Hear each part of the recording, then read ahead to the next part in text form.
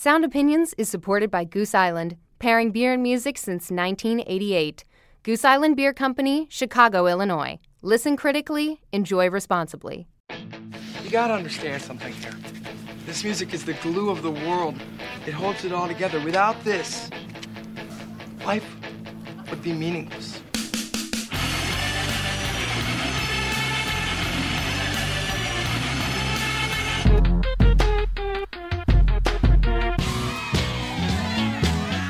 What are you getting so crazy about? It's just music.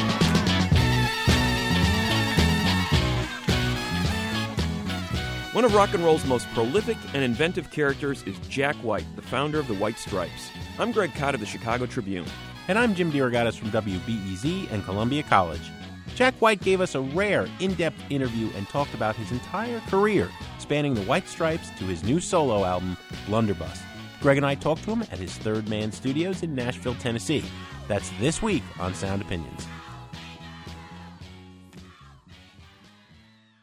You're listening to Sound Opinions, and now it's time for some music news. Yeah, come on, flat top, come grooving up slowly. Got choo-choo eyeballs, he's one holy roller. He's got hair down to his knee. Got to be a joker, he just do what he please. That is the Arctic Monkeys with their version of the Beatles' Come Together. You probably saw that if you were one of the billion people who tuned into the opening ceremonies of the Olympics a few days ago. The Arctic Monkeys were one of several bands and artists to perform as part of this 4-hour extravaganza staged by Danny Boyle, the UK film director. $92 million, Greg, it cost. $92 million, and yet, Jim, these performers were barely paid at all. Arctic Monkeys, Dizzy Rascal, Frank Turner, Emily Sandé, Paul McCartney making each £1 UK. I think it's the second cheapest McCartney gig ever. I mean, I'm thinking back, London, Rooftop, 69 with the Beatles. That was free. That was a freebie. He only got paid $1.50 for this one. Man, here's a guy who's charging $200, $300, $400, $500 for a concert ticket, but McCartney giving it up for the crown, giving it up for the old home team in England. They're already making money from these songs, this performance. There's a compilation of all the music performed at the opening ceremony named Isle of Wonder that is in the top 5 already in Britain, France, Belgium, Spain, and the U.S.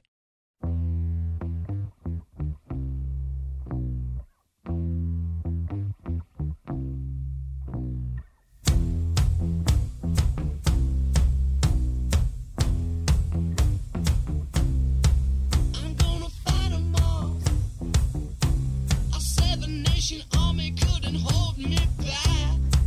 They're gonna rip it off, taking their time right behind my back.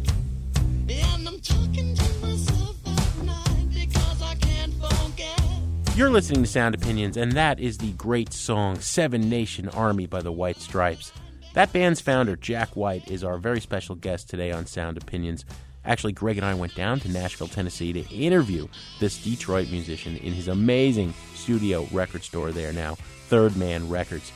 Born John Gillis, White gave us a full-ranging chat about his life growing up in Detroit, the beginning and the end of his most famous band, the White Stripes, his numerous side projects, and finally, his new solo album, the first of his career, Blunderbuss, released earlier this year. I started the interview with Jack and asked him how music came into his life. Jack, welcome to Sound Opinions. Thanks for having me. I want to start at the beginning, and I mean the real beginning. I know that, in part, this new album was inspired by the death of your brother, right? And you've said that he really instilled in you a love of movies and pop culture. Yeah. Tell us how you first fell in love with music and how you first caught this incredible bug that dominates your life. Do you remember? Was it an older brother's record, or what was it? Yeah, my older brothers all played instruments, so they had a band going, and they all a cousin who lived on the street also played like clarinet, fiddle, electric guitar as well.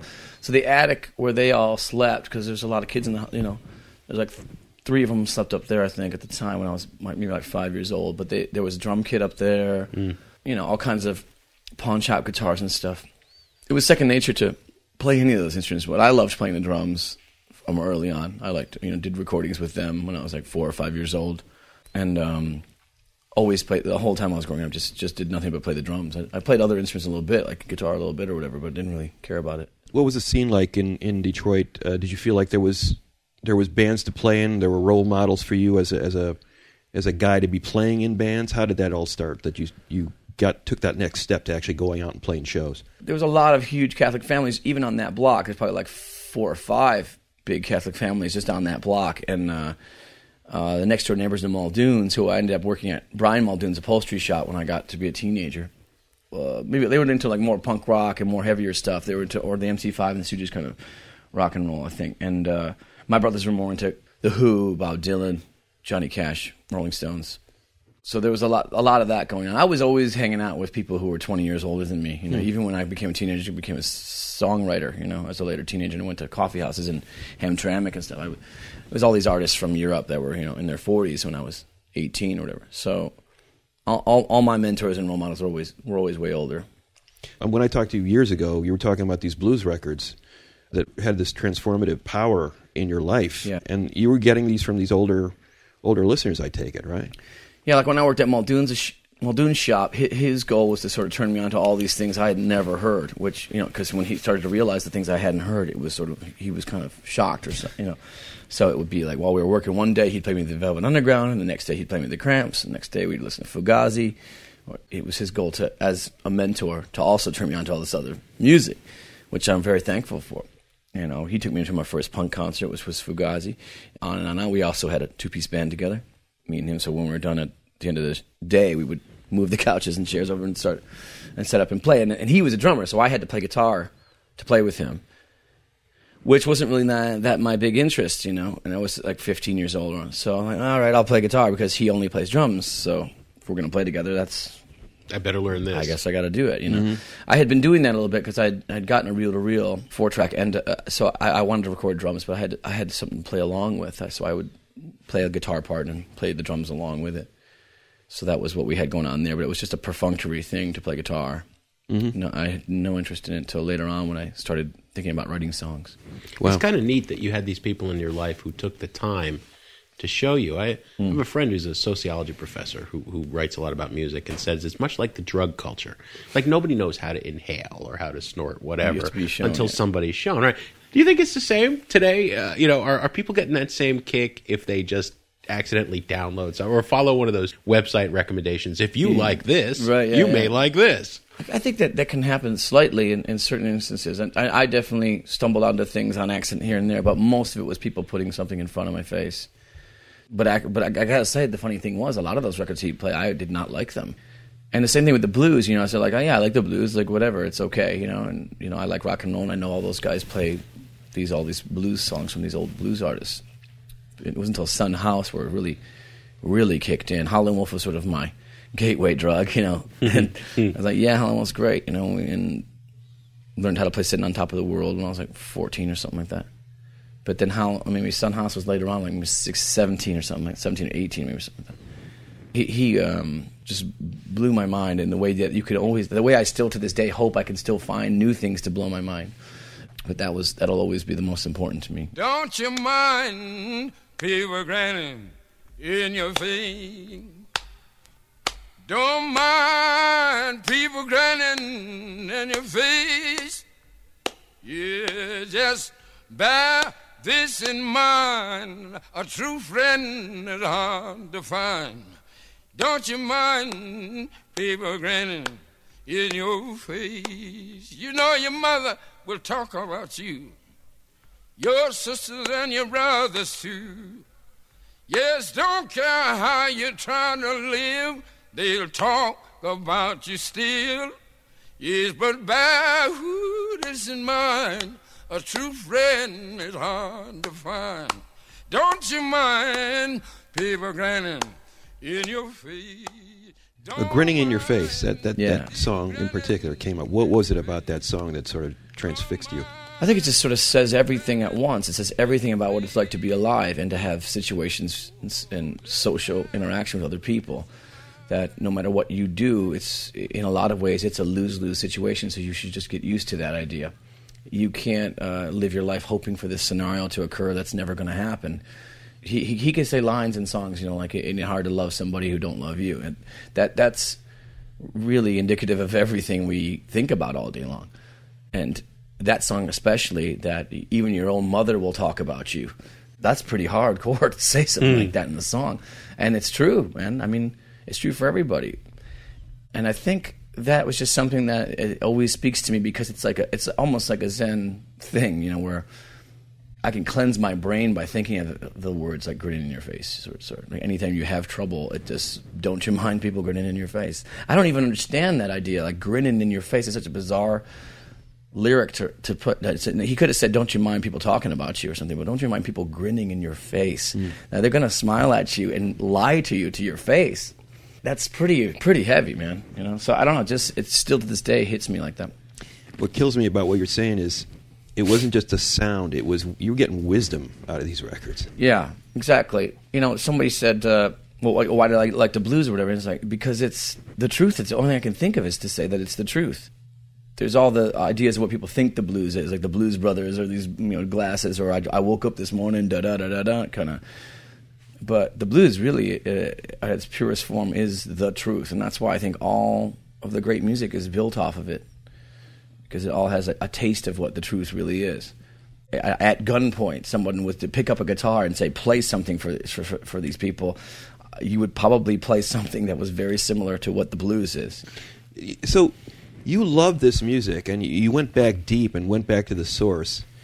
And I got the sense when I talked to you years ago that the White Stripes weren't, in fact, they wanted to play this music. They loved it. They embraced it. But at the same time, it was kind of like there were almost a little sheepishness about it, because there's these two white kids from Detroit playing this music that is so deep and there's so much wisdom in it. Yeah. Were you feeling a little bit like we've got to attack this from our own angle, otherwise people are just going to laugh us off the stage? Yeah, very much so. It was, especially in that hipster garage rock world, that blues is already a dangerous territory to even think about performing it, because there's all that horrible Stratocaster blues that everyone's gotten so dulled down by. So you had to almost like have some kind of pretension to it, like a tongue-in-cheek thing, which I saw certain bands kind of doing that kind of stuff. But to me, it was like I don't like that. I didn't like the humor involved in the blues, which there was a lot of humor-based blues bands at that time too, which totally turned me off. What I was also interested at the same time was design, and a lot of things, just breaking something down to its simplistic form. I was thinking about starting to design furniture and stuff. And when Meg sat down on the drums and we played, I was trying to play simply, and it ended up sounding so much more powerful than any other bands I'd played with, other people I'd played with, and we just kept doing it. And she didn't really want to do it, and so we kept going. But I said, there's something going on here, and it's going to take a second, but let's just keep trying.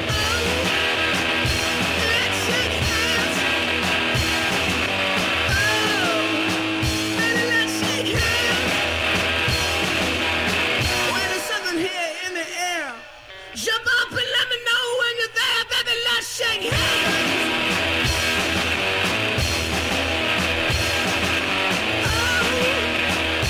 Let's be friends.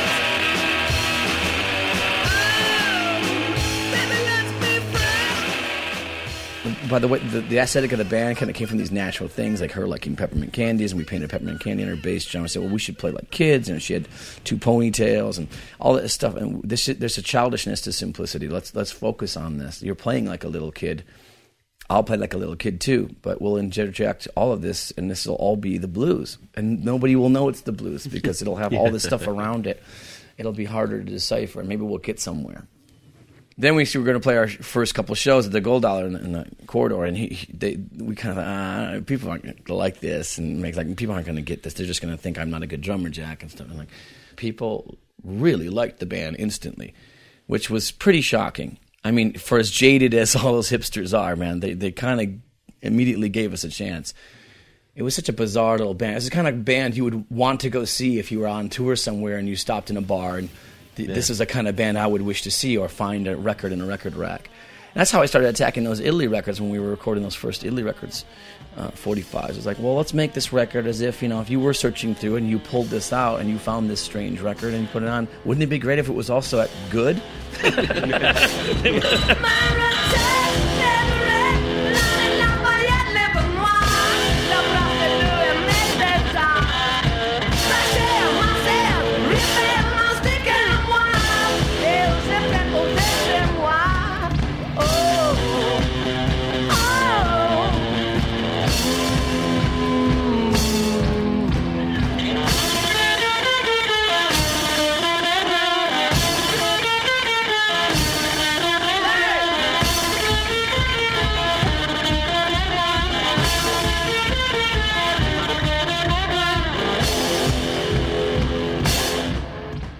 You're listening to Sound Opinions. I'm Jim DeRogatis. I'm with Greg Cott, and we're talking to Jack White. Jack, you used the word hipster a couple times. It seems like you're getting something off your chest. Hipster and this notion of authenticity. Yeah. You seem to have been happy to be liberated lately. I'm not going to care about that crap anymore. These indie rock hipsters who say you've got to do this, you've got to do that. If you're going to play blues, you better sneer at it or be sarcastic or irony and blah, blah, blah, blah. All right, explain that bug up your butt. Yeah. Well, anytime you're in a kind of scene of music, there is these parameters that you're probably not allowed to leave if you want to exist in that world. I'm sure if you're a country singer here in Nashville, you've got one format at radio, country, not 9 different versions of country. There's country, that's it. And if you don't record in a certain way, you're not going to get played on the radio. So every genre has their things, has their rules, and has their, like, you know, if you step outside of it, people are going to look at you cross-eyed. But the worst is white, hip, you know, jaded, garage rock, whatever that world is. That's the harshest, I think, because you kind of can't win. There's so much pretension on every side of you. It's not supportive. It's not supportive. So what you get, like, say, what I would be jealous of back then is, like, you know, say, like, the country world right now, they're very loyal fans. Like, if you start liking Garth Brooks or Faith Hill, you're going to like them to the day you die. In rock and roll, they might like you this week, but next month, man, I don't know. Like, I remember when we came out with the second White Stripes record, the second album. I mean, still nobody give a damn about us. I remember people saying, "Oh, there's a band that went bad really fast," and it was like, "Damn, man!" You know, it was like you know. The funny thing is, they're the most open-minded people to thinking about what can be considered art, but it gets wrapped around authenticity, which is the biggest bunk ever. You know, authenticity is just just an evil trap, and we've always had fun messing with it. I mean, the very fact with the White Stripes, to go out on stage and everything's red, white, and black is so completely inauthentic. Obviously, those are not your street clothes, and obviously, you know, it was a big, like, haha, is exactly what you hate? You know, but it was twisted on itself so much that I think a lot of them couldn't help but like it. But you decided to keep mess going with and that. going. I'm going to play with this. I've always have. Yeah, I always have. I mean, the first 45 White Stripes, we did a Marlene Dietrich song on the B-side. I mean, that's like obviously something a blues band wouldn't do. Look me over closely. Tell me what you see. Coming up on Sound Opinions from WBEZ Chicago and PRX, more of our interview with Jack White from his studio space, Third Man Records in Nashville. Later on in the show, I'll drop a quarter in the Desert Island Jukebox. That makes the evening sun go down. Oh, look me over closely. Tell me what you find, but don't be over anxious.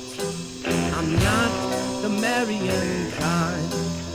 I'm a pawn in a storm. You'll harbor where it's warm.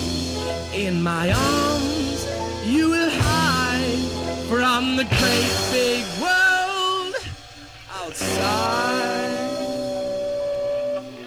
Oh, but when you come and see me, don't try to change my ways. You have a part within my heart, and there you'll always stay. There's room for all, not for all. But don't blame me if you fall. So look me over closely, and then make up your mind.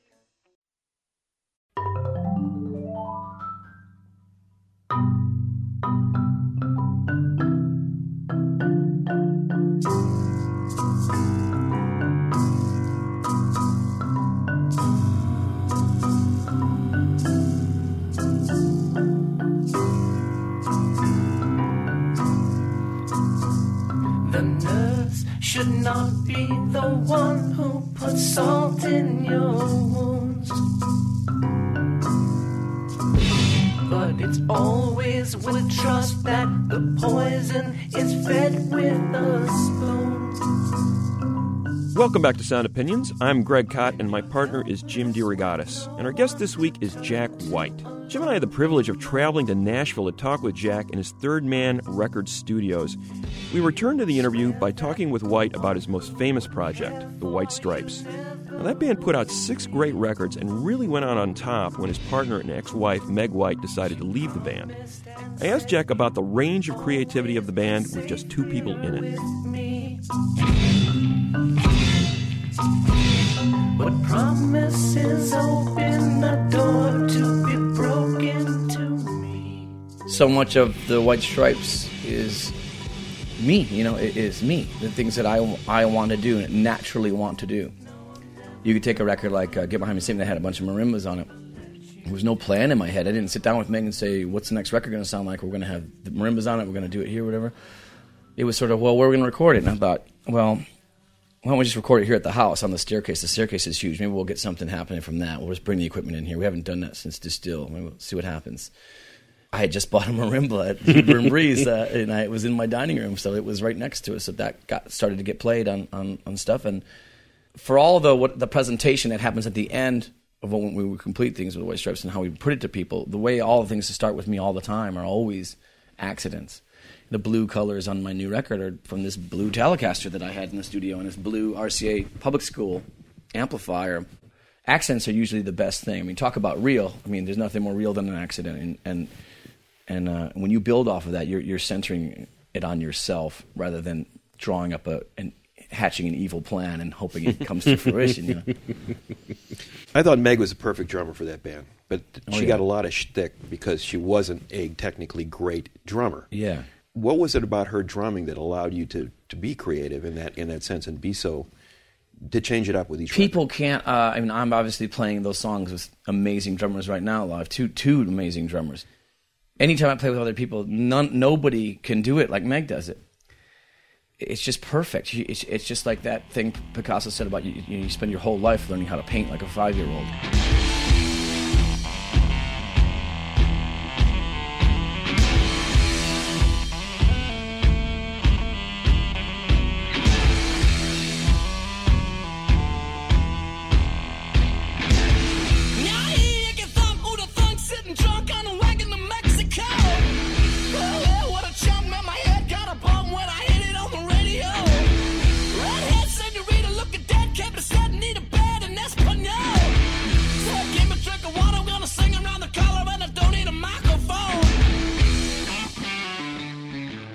When you naturally do it like that, it's just perfect. And she took a lot of shit. She always will. I mean, Ringo takes a lot of shit, which is ridiculous. But it's the thing that would get her down sometimes. I'd say, look, you don't understand. It's bigger than that. It's bigger than you. It's bigger than our band. What you're doing is impossible to recreate through all the technical drummers. And I know them. I'm a drummer, and I play with all of them, and they're not doing it. Like when we play together, it's totally different. It's just electric, man. It's just mind-blowing. It's just something as if you love music and you get deeper and deeper into it, you start to realize some of those things like the Charlie Watts and Ringos of this world were so much bigger sounding than you thought they were at first. Would Meg ever get discouraged? Yeah, all the time. It's mean what people would do to her, and sexist at the same time, and ridiculous. She would just say, yeah, or she'd say, like, Jack, people got this to an extent in the smaller clubs. The mainstream is not going to get this at all, Jack. Like, I mean, they're not going to get me. And I was like, well, I don't know. I don't know what we're supposed to do. I mean, I think it's worth it. And were you disappointed when the band ended? Yeah, oh yeah, of course. I love the White Stripes. It's the happiest accident that's ever happened to me. I mean, you can be in 1,000 bands, you can play in bars your whole life, and to stumble upon meeting someone else. If you're in a 4-piece band and you, like, if you're in the Who and you happen to meet Keith Moon or whatever, or Led Zeppelin gets together or something like that.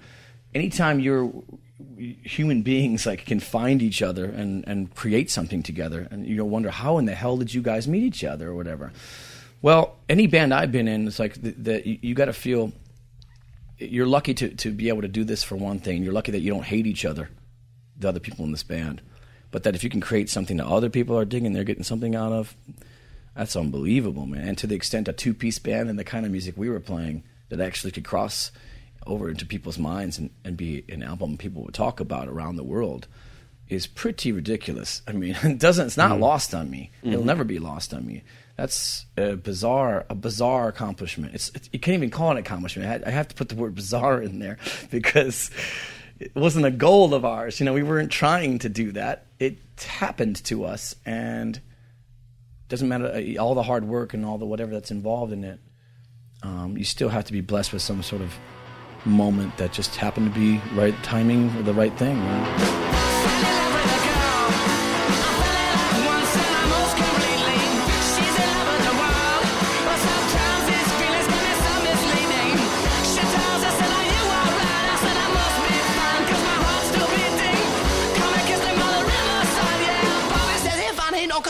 Cheating now, red hair with a curl, mellow roll full of flavor, and the eyes were beeping. Can't keep away from the girl. Since sides of my brain need to have a meeting. Can't think of anything to do. Yeah, my left brain knows that our love is fleeting.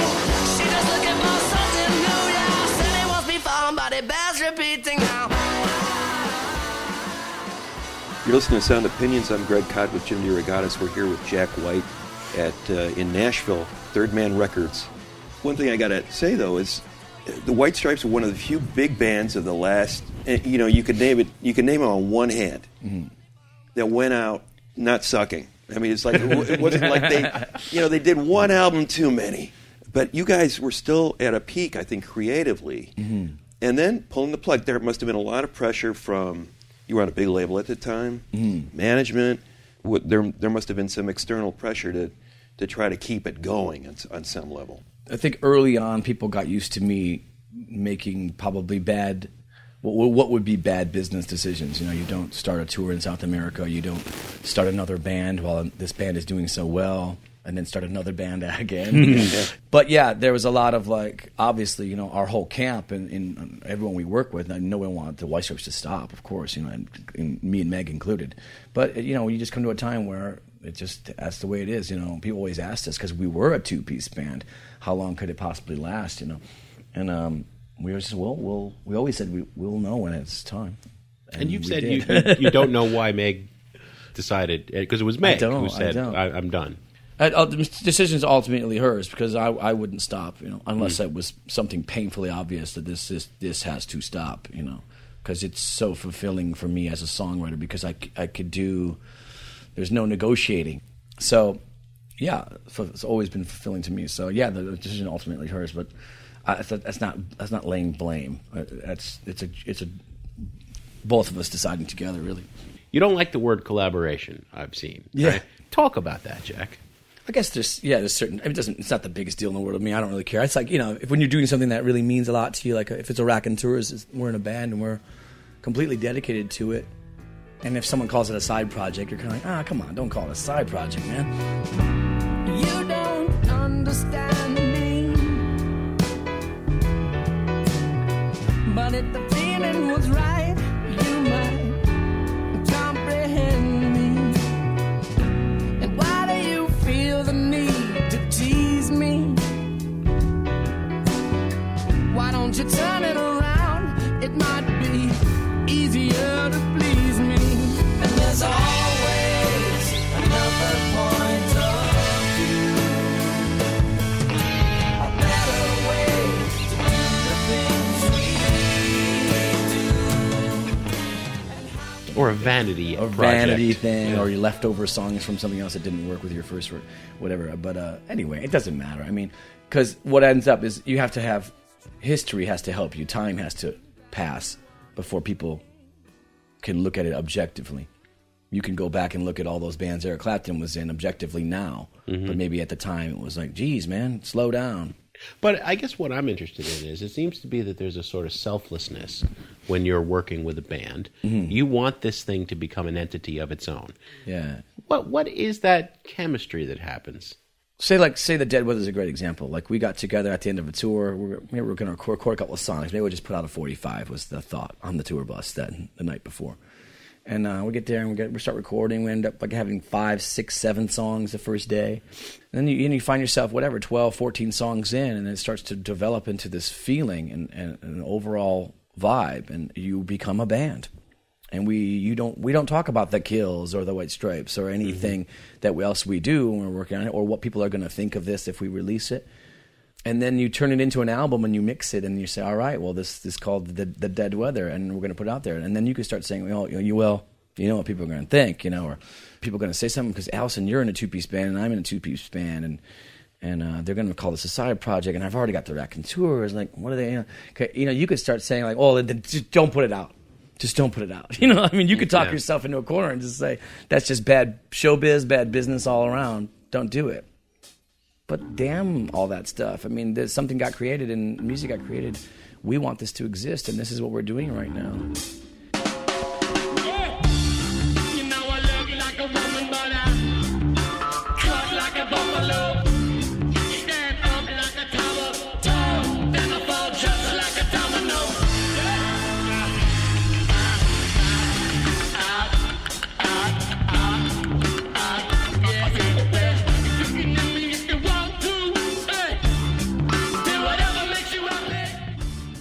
What caused you to make the leap? Because I know for years you'd said this whole idea of the solo record was just anathema to you. It wasn't something that was on your radar screen at all. Yeah. And now here it is, the Jack White.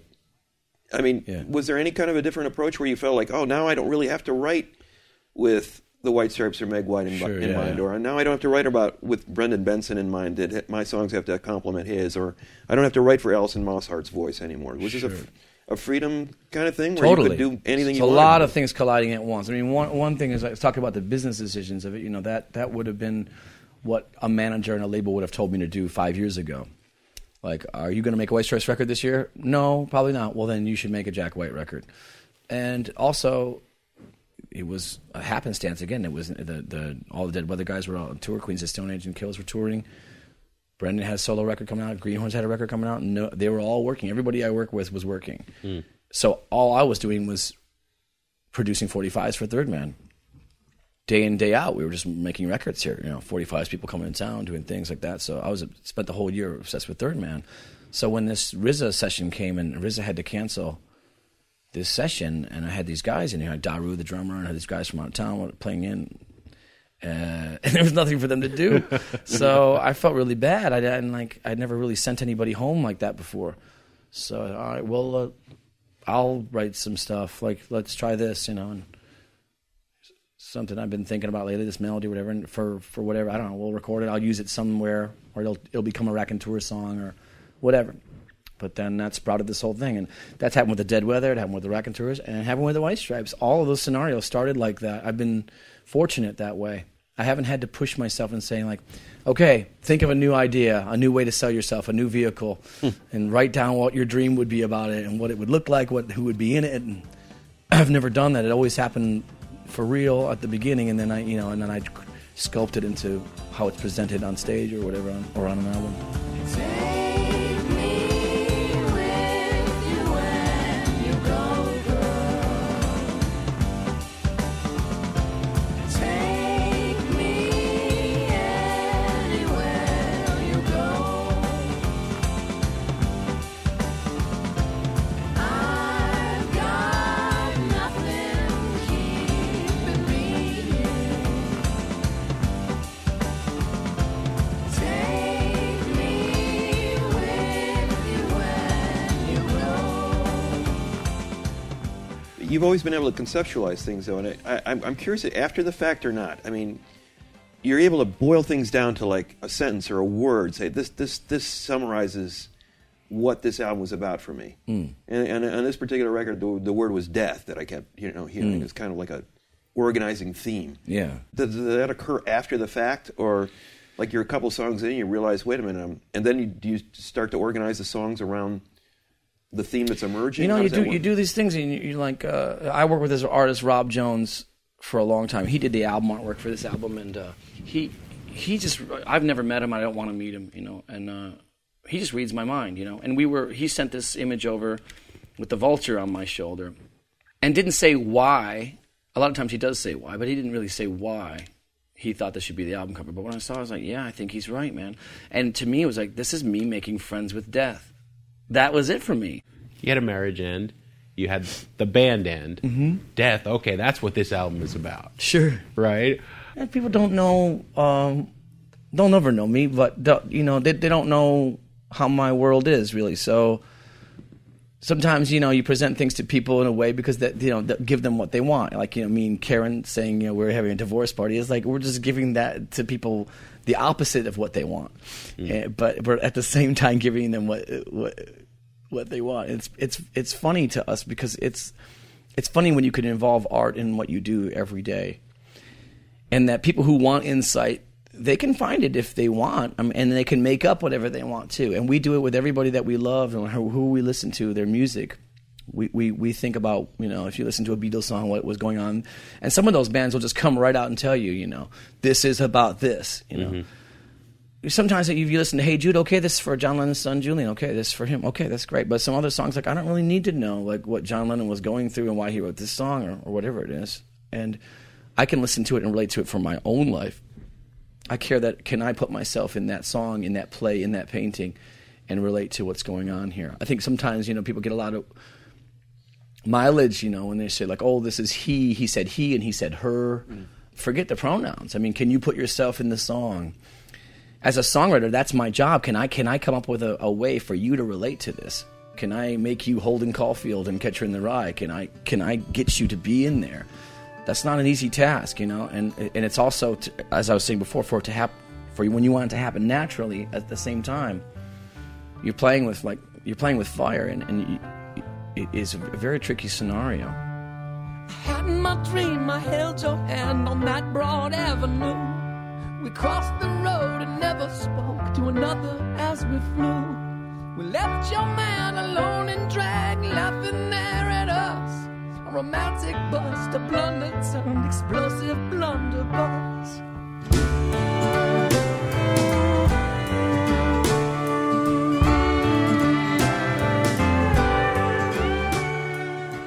For me, the record is a lot of great stories. Like, I thought the lyricism in the title song. Yeah. I'm still not really sure how Blunderbuss relates to what is going on in that song. Yeah. But I love what's going on in that song because the images are so sharply drawn. If you take on that responsibility and call yourself a songwriter, you really are. I mean, it's easy to write like a little melody or something, or easy to write a chorus and repeat that chorus over and over again and get into people's brain. That's not really that hard to do. But it is harder to get people to involve themselves in the story.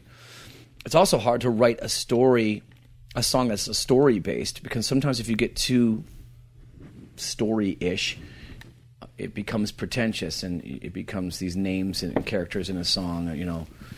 Billy Joe McAllister jumped off the Tallahatchie Bridge or something like that. You gotta then you're trapped in this tale. But yeah. But are you writing these lyrics down? I mean, is it something that you're kind of like? Well, Blunderbuss was the song. Yeah. That was funny because when I started realizing I'm probably making an album now, I said, well, all right, for once in your life, I'm going to make a rule for myself, which is if I have any melodies or if I dream any melodies or things that are song-like and I wake up, I have to go write it down and record it. Don't be lazy. Get up and do it, And it happened twice during the record, and Blunderbuss and Eponymous Poor Boy. Eponymous Poor Boy, yeah. But I can't sit still, because I know that I will. And you'll be watching me, girl, taking over the world. Let the stripes unfurl, getting rich, singing poor boy, poor boy. And I'll be coming to play, I do it every day, and the title will stay, Hippopotamus, poor boy, poor boy.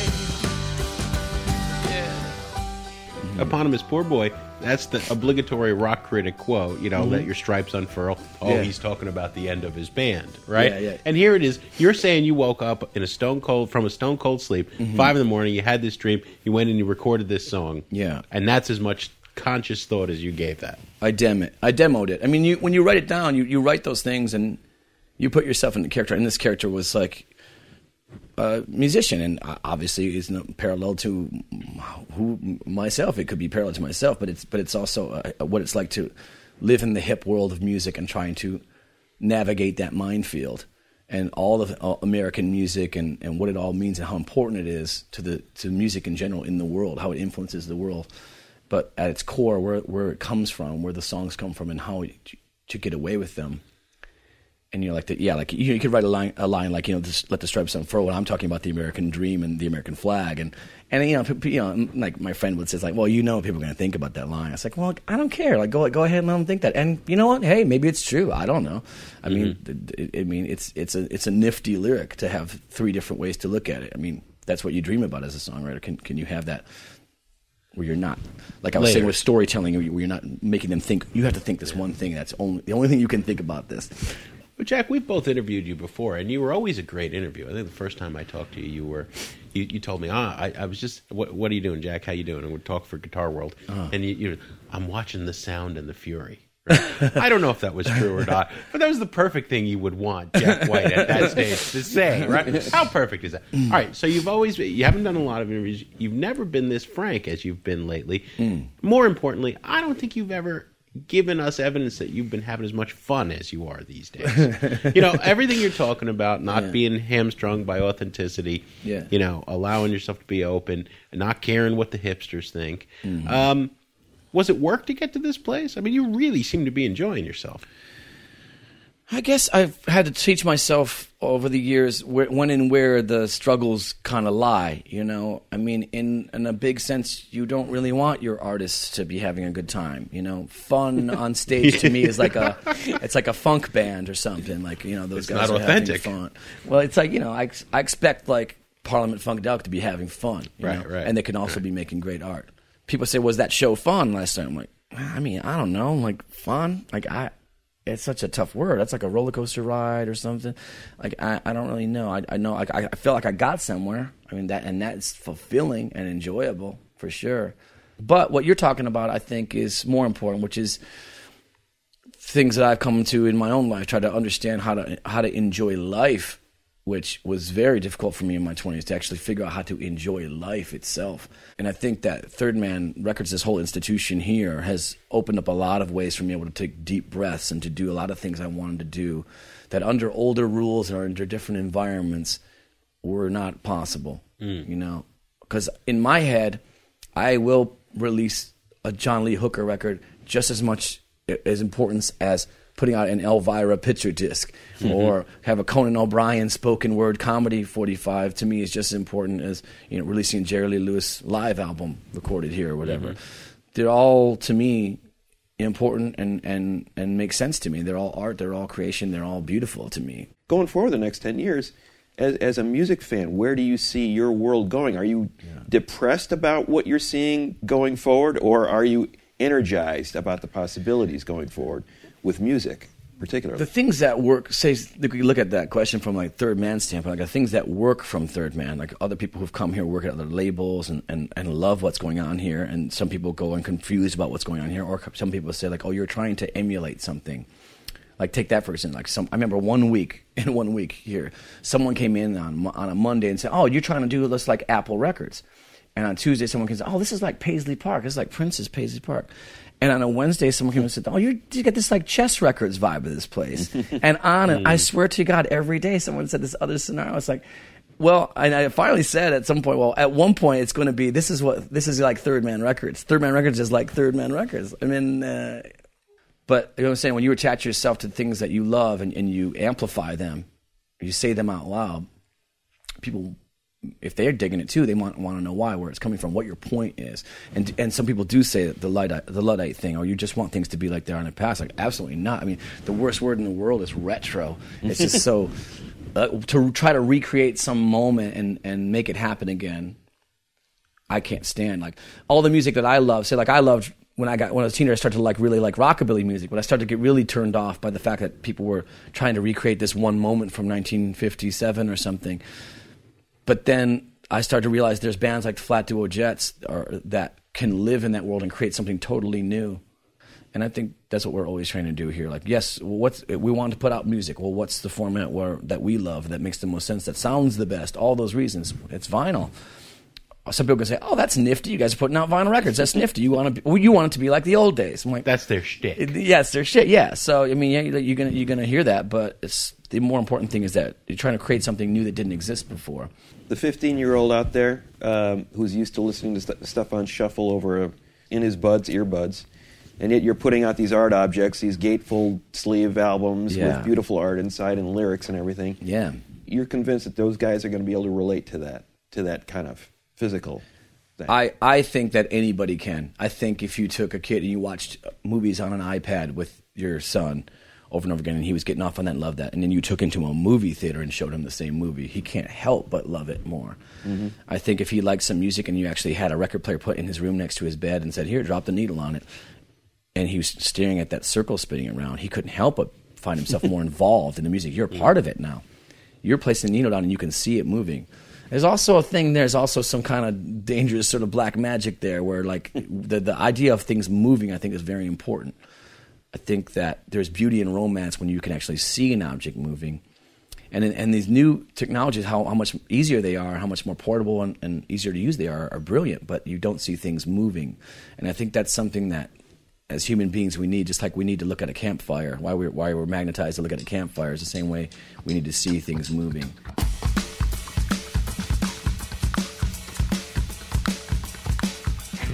Well, we have been here at Third Man Records in Nashville talking to Jack White. Jack, thanks for spending so much time with us. Thank you, appreciate it. In your house. Thanks for coming, man. I appreciate it. When you touch my hand and talk sweet talk, I got a knocking in my knees and a wobble in my walk, and I'm trembling. That's right, you got me shaking. What'd you think about our interview with Jack White? Let us know by calling our hotline, 888-859-1800. Coming up after a short break on Sound Opinions from WBEZ Chicago and PRX, I'll drop a quarter in the Desert Island Jukebox. Late in the middle of the night, whenever this chill comes over me, I wanna hug you with all of my might. That's right, and I'm sweating. Oh, yeah, you got me shaking. You got me sweating. Oh, yeah, you got me shaking, girl. A chill in the fever, so I've been told, makes your head spin around and your feet run cold. I got fever. Yeah, fever, yeah, I'm done for sure. I feel like I've been run right through the mill, and I can't move around and I can't stand still. I'm so diddly. You got me shaking. I'm so jittery. That's right, you got me shaking. Oh.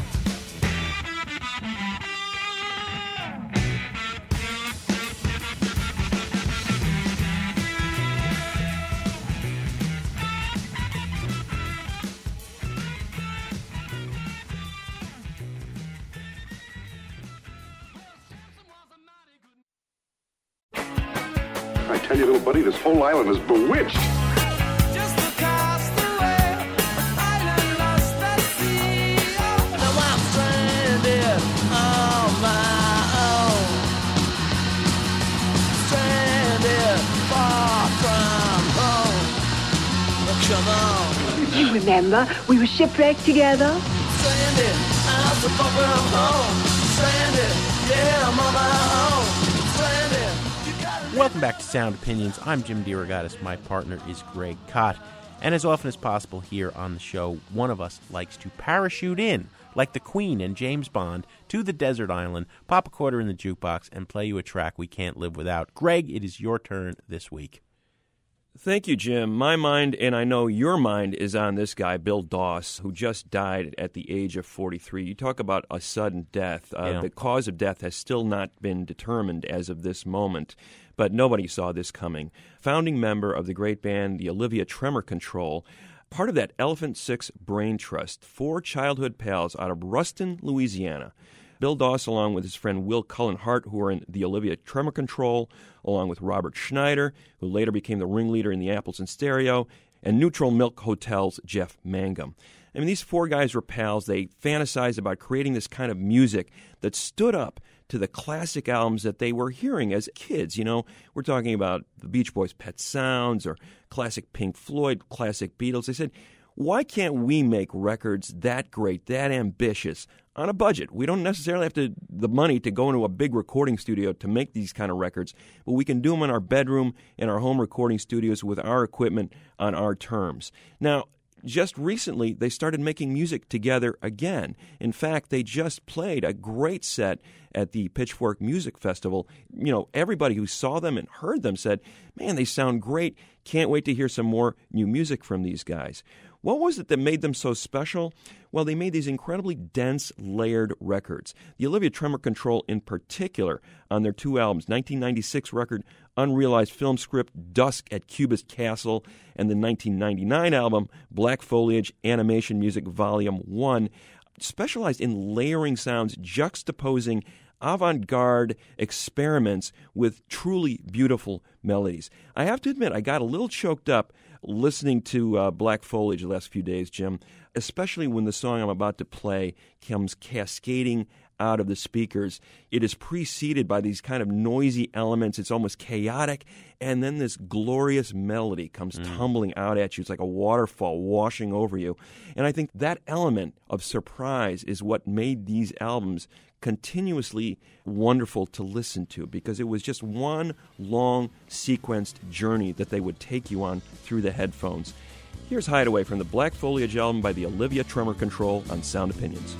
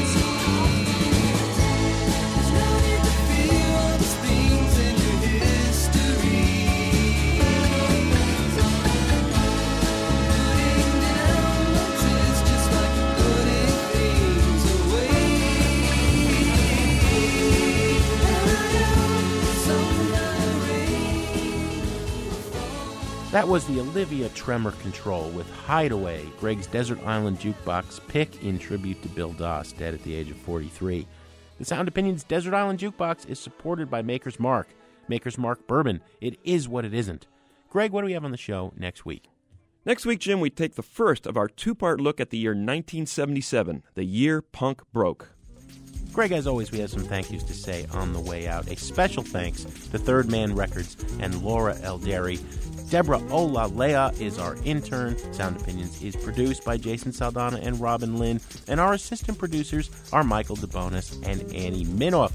Not forgetting our fearless leader, our executive producer, Tori, Southside Malatia, who thinks it was all downhill for Jack White after Goober and the Peas.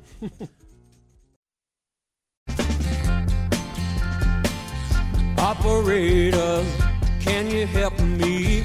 Help me if you please.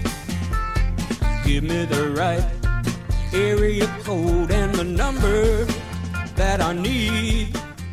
On Sound Opinions, everyone's a critic. So give us a call on our hotline, 888-859-1800. New messages. Hi, Jim. Hi, Greg. This is Larry Salvatore calling from Joliet, Illinois. And I want to commend you on your great dissection of David Bowie's Ziggy Stardust album. You really got into the spirit of the album in the fact that it's a celebration of otherness.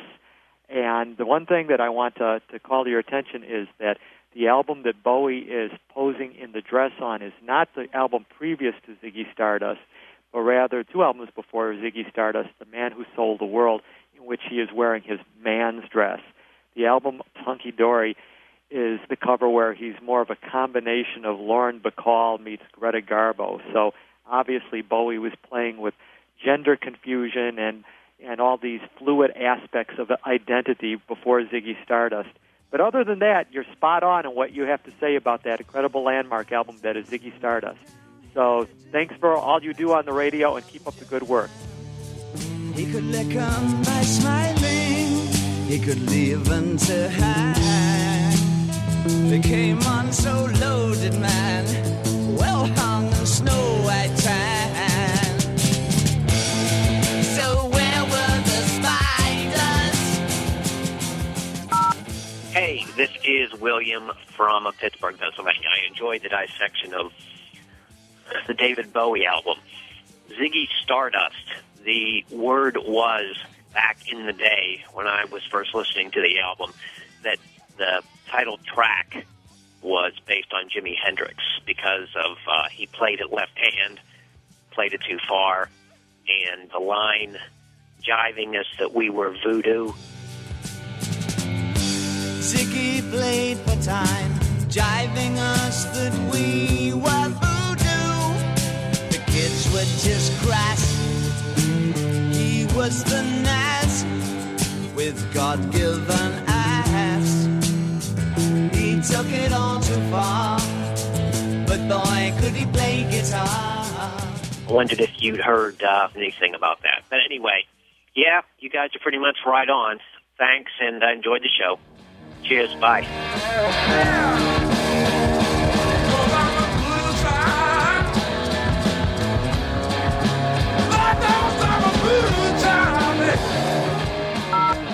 Hi, Jim and Greg. This is Bart calling from Ypsilanti. Thank you so much for praising John Lord of Deep Purple and his innovations on the Hammond B3 organ. I think he's left sort of an indispensable mark on music by bringing this instrument to the forefront.